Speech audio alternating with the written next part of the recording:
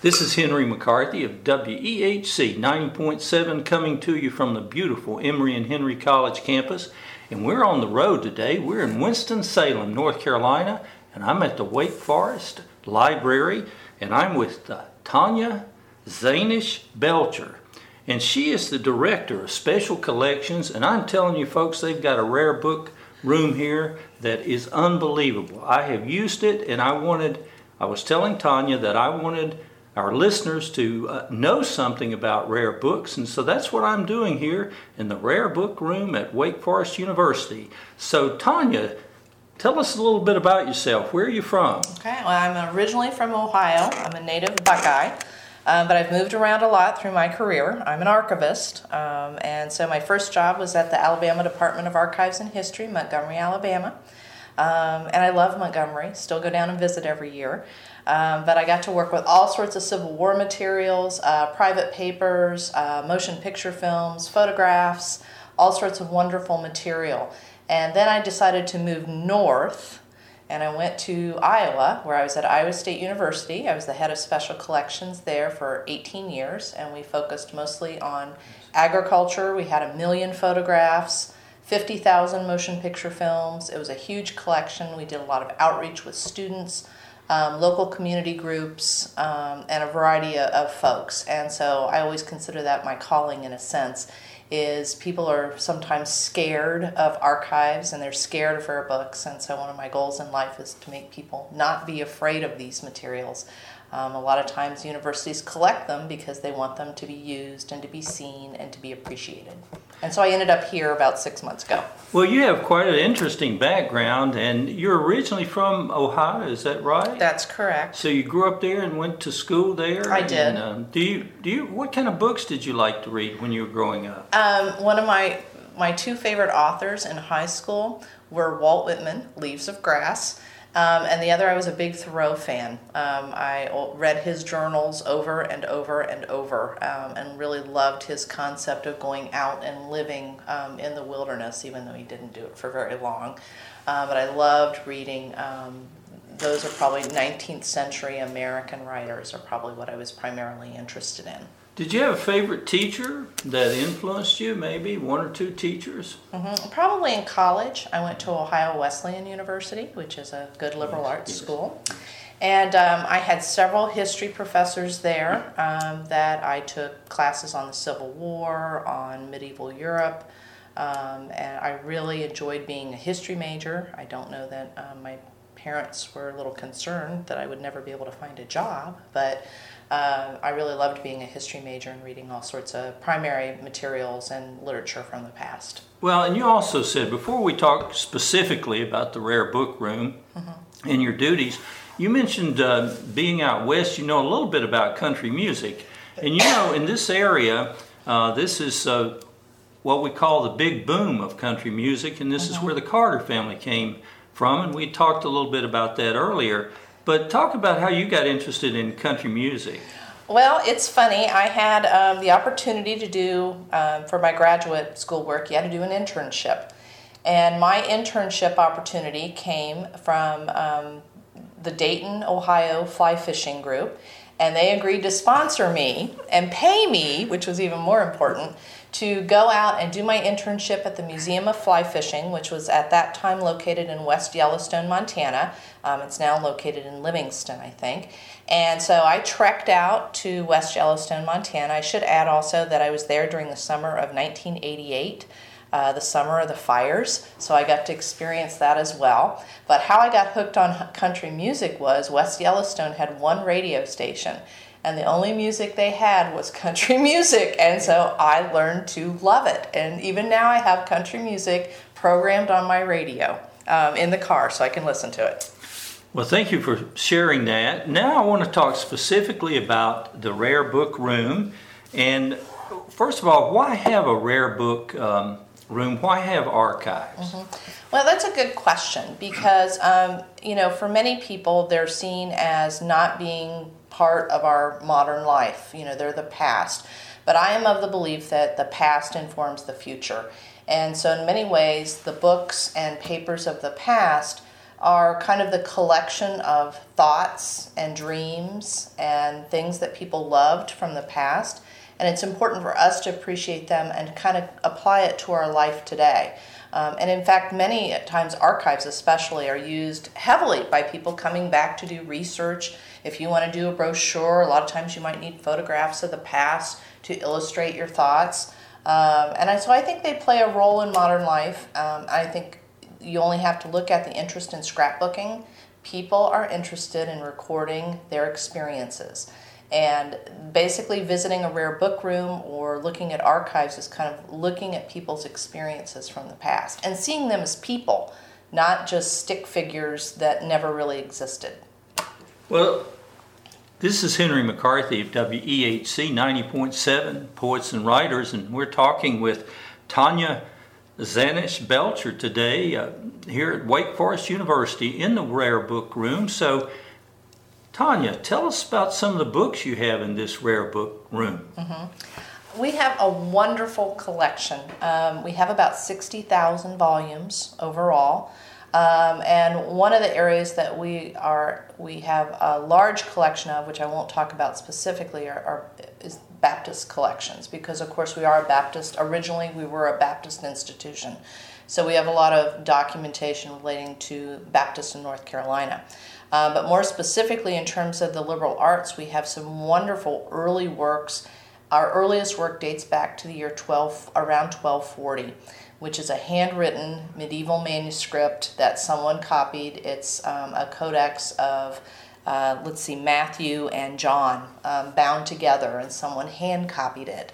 And so what I always like to do is when we get that out is to think about the labor that went into, before the advent of printing, copying word for word the Gospels and what that would involve. That's probably our earliest work.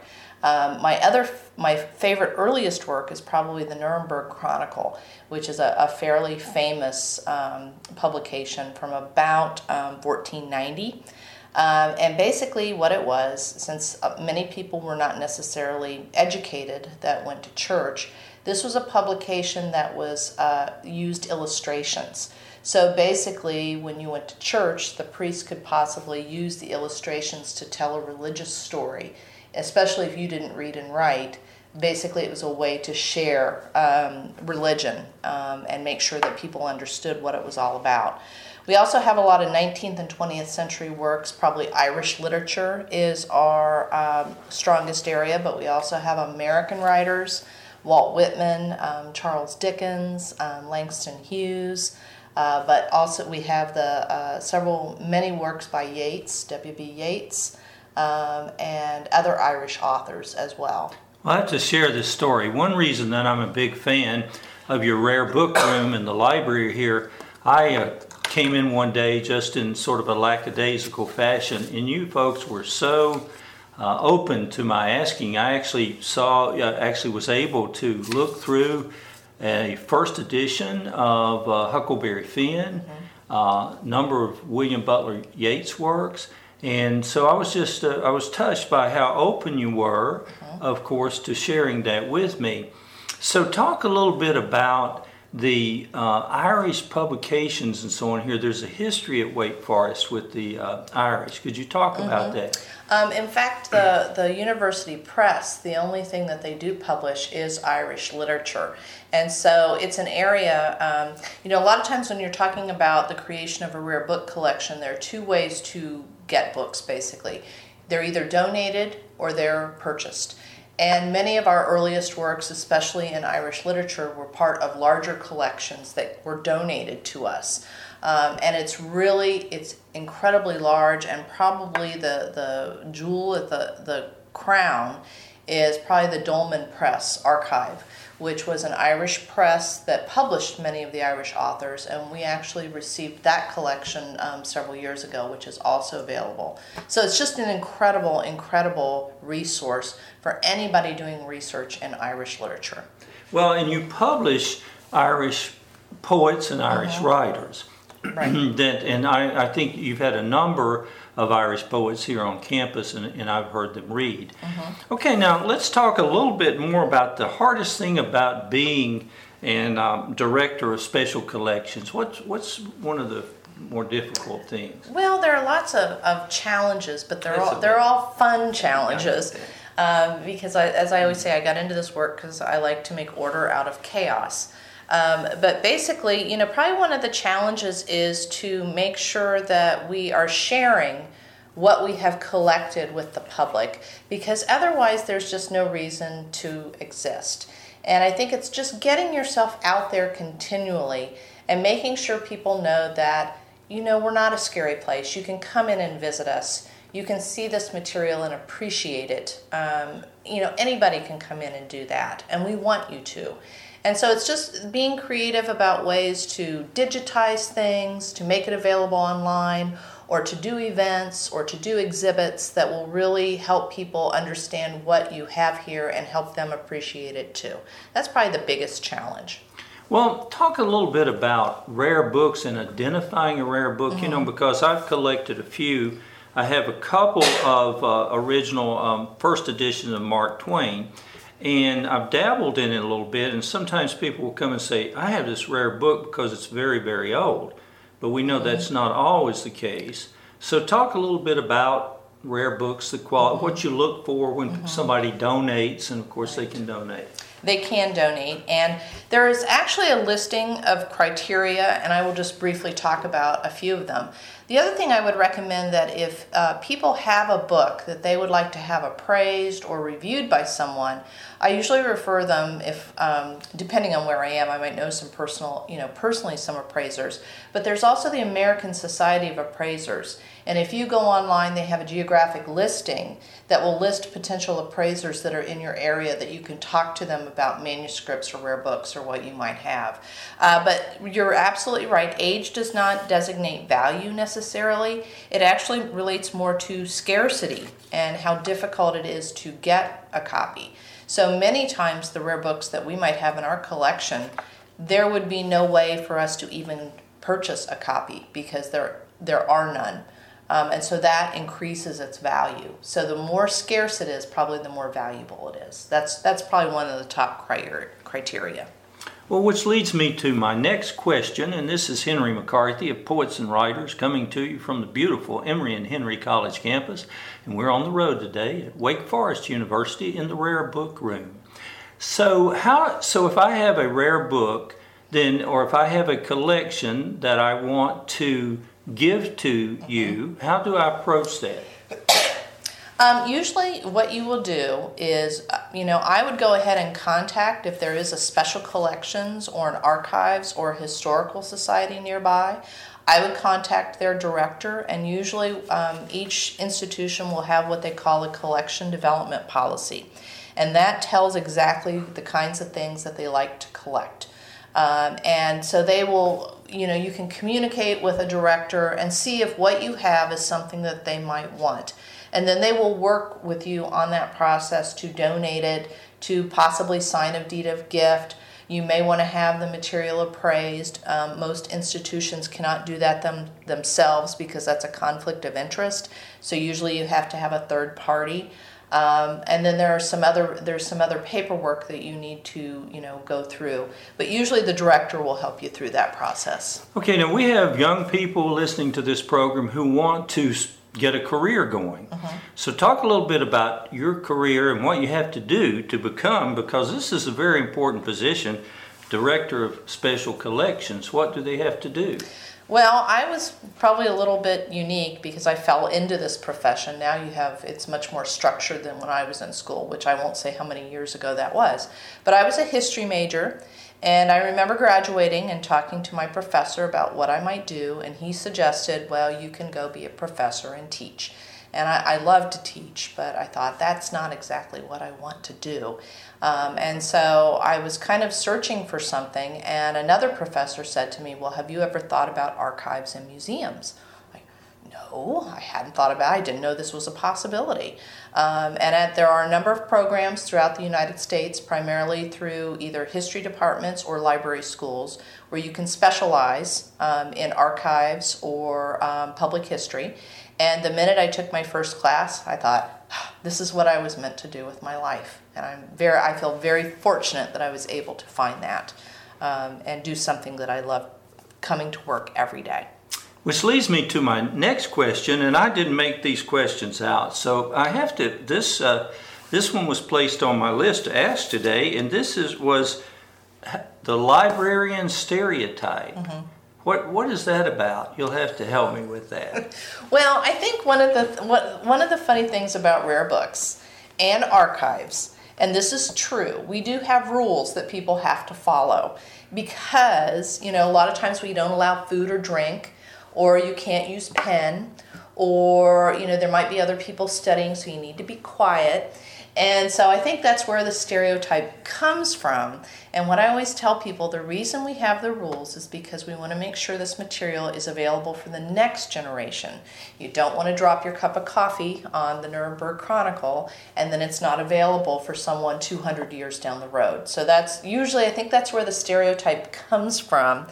And I try not to focus on rules per se, although, again, we always have to protect the object, but our goal is it's that constant balance between use and preservation. And talk a little bit about accessibility in mm-hmm. terms of who uses it and how you get to use the Rare Book Room. Mm-hmm.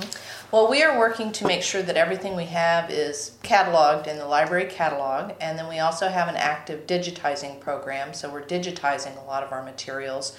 Usually when people come to our Rare Book Room, they contact us in advance, but we will also pull the items, prior to their arrival. They fill out a registration card. We help them if they need help in handling the material, and then we can also provide digital scans of material if they request it as well. Well, again, as I said earlier, I can vouch for the accessibility because I came unannounced and you were so gracious, and I've been back several times since then. I want to ask you a little bit about how you see the future of books and where we're going as we hear so many things about we're replacing books. So. Mm-hmm. That's kind of we're in an interesting transition time period. I do think a lot more material is available online, and certainly ebooks are coming in. But at the same time, I think because everything is online, people are actually more attached and they want to see an original. They want to touch it. Yeah. They want to see the leather binding. They want to hold it in their hand. And I think that in some ways, the original is just as strong as it ever was. Even as we make things more available online, people still want to see the actual object. And I think you're right. And of course, I'm dating myself, but I like to feel and touch the book. And I love the idea of having a library. There's a security in it that I'm a big user of the iPhone now and Googling, and you can pick up so much information. But it's simply not the same of knowing it's staying in your room there. Right. And that you can touch it and appreciate it and see something that I find it personally amazing that I can touch a book that is 500 years old and it's still in wonderful condition, and you can appreciate that someone took the time to create it 500 years ago. Well, this is Henry McCarthy, and we're on the road today in Winston-Salem, North Carolina at Wake Forest University in the Rare Book Room. And we have been interviewing Tanya Zanish Belcher. And Tanya, it's been a pleasure talking with you today. And do you have any final comments for us out there? No, I hope that people will think about archives and libraries. We're here to preserve the history of our communities. And I know we don't think about this very much, but we eventually will be part of the past as well. And so that's something you all need to think about when you're taking photographs or creating scrapbooks. You want to make sure that those are preserved for your family members and your communities in the future. Tanya, I think that is so important because in poets and writers, we look for a place to share our ideas and share our poetry. And we also like to have a place to leave our little books, and hopefully someone will come along and look at them. So this is Henry McCarthy saying, we write poems in our hearts every day, but we're often afraid to share them. So send me a few lines to McCarthyHenry at yahoo.com and we'll put them on. Have a great day, and thank you so much, Tanya. Thank you. You've been listening to Henry McCarthy, Poets and Writers, WEHC 90.7, and that was Tanya Belcher. She is the director of rare books at Wake Forest University Library. So now we're going to listen to a little bit of Leonard Cohen, and I think that matches up real well. Tower of Song. So Richard Graves, let's put some Leonard Cohen on here on Poets and Writers.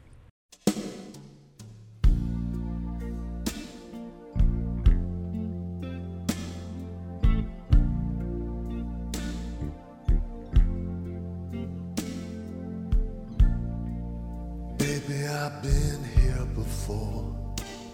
I know this room. I walk this floor. I used to live alone before I knew you. Yeah, and I seen your flag on the marble arch. But listen, love is not some kind of victory march. No, it's a cold and it's ever broken. Hallelujah. Hallelujah. Hallelujah.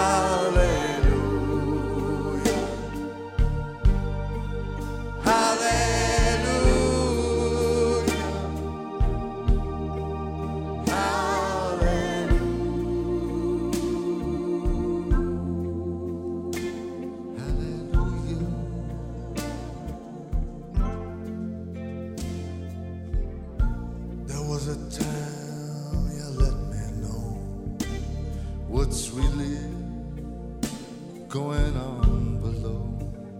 Ah, but now you never show it to me, do you? Yeah, but I remember, yeah, when I moved in you, and the holy dove, she was moving too. Yes, and every single breath that we drew was hallelujah. Hallelujah.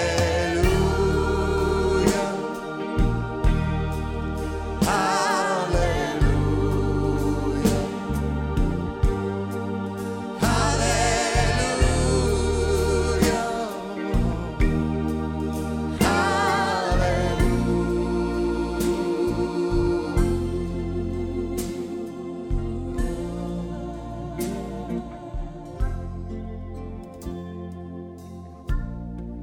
Maybe there's a God above.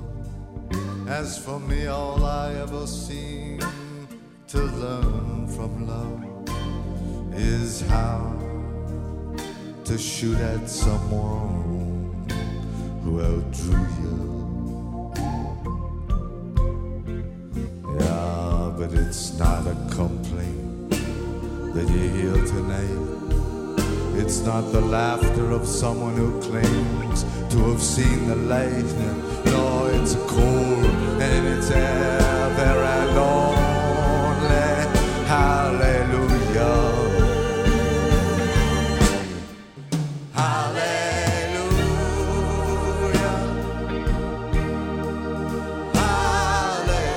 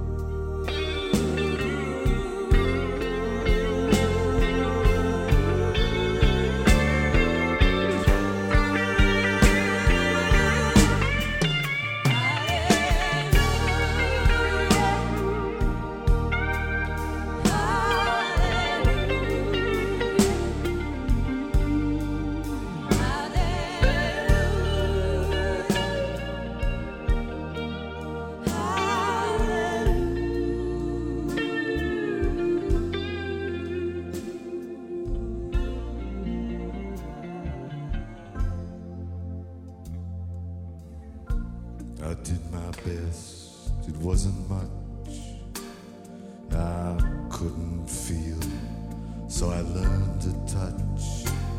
I've told the truth, I didn't come all this way to fool you.